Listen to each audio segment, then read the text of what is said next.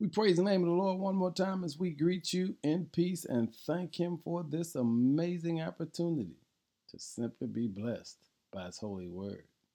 Our word for the day is the heart for God.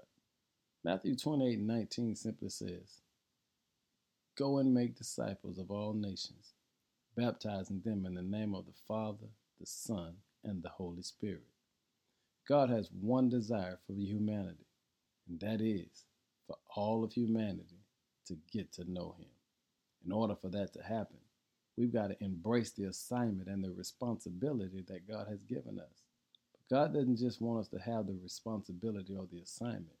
He wants us to have a heart for it, a desire for it. God wants us to desire to share Him with everybody else. Family, think about it. How eager are you to go tell somebody about the goodness of God? Listen to what He says. Go and make disciples. Baptize them. In other words, submerge them in all that I have shown you. You and I have one responsibility, and that is to let somebody else know who it is that has done so much for us, and that's the Lord. But family, you have to have a heart for that. You have to have a desire.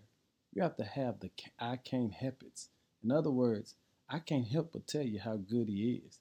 I can't help but tell you what He's done for me, how He's blessed my life, how He saved my soul, how He made me whole. I can't help but tell you that it was not me. It was all about Him. And God is not just asking us to go perform a task. He's really asking us to have a heart for the task, to have a desire to be all that we can be in sharing Him with others. Because when we do that, God is pleased with our effort. Hey family, do you have a heart for sharing the Lord with someone else? Let's take the time today to express to others just how good He's been. Lord, thank you for the opportunity for us to get to glorify your name. You've been good, you are good, and you've given us grace. Thank you for the heart to speak about you. In Jesus' name, amen.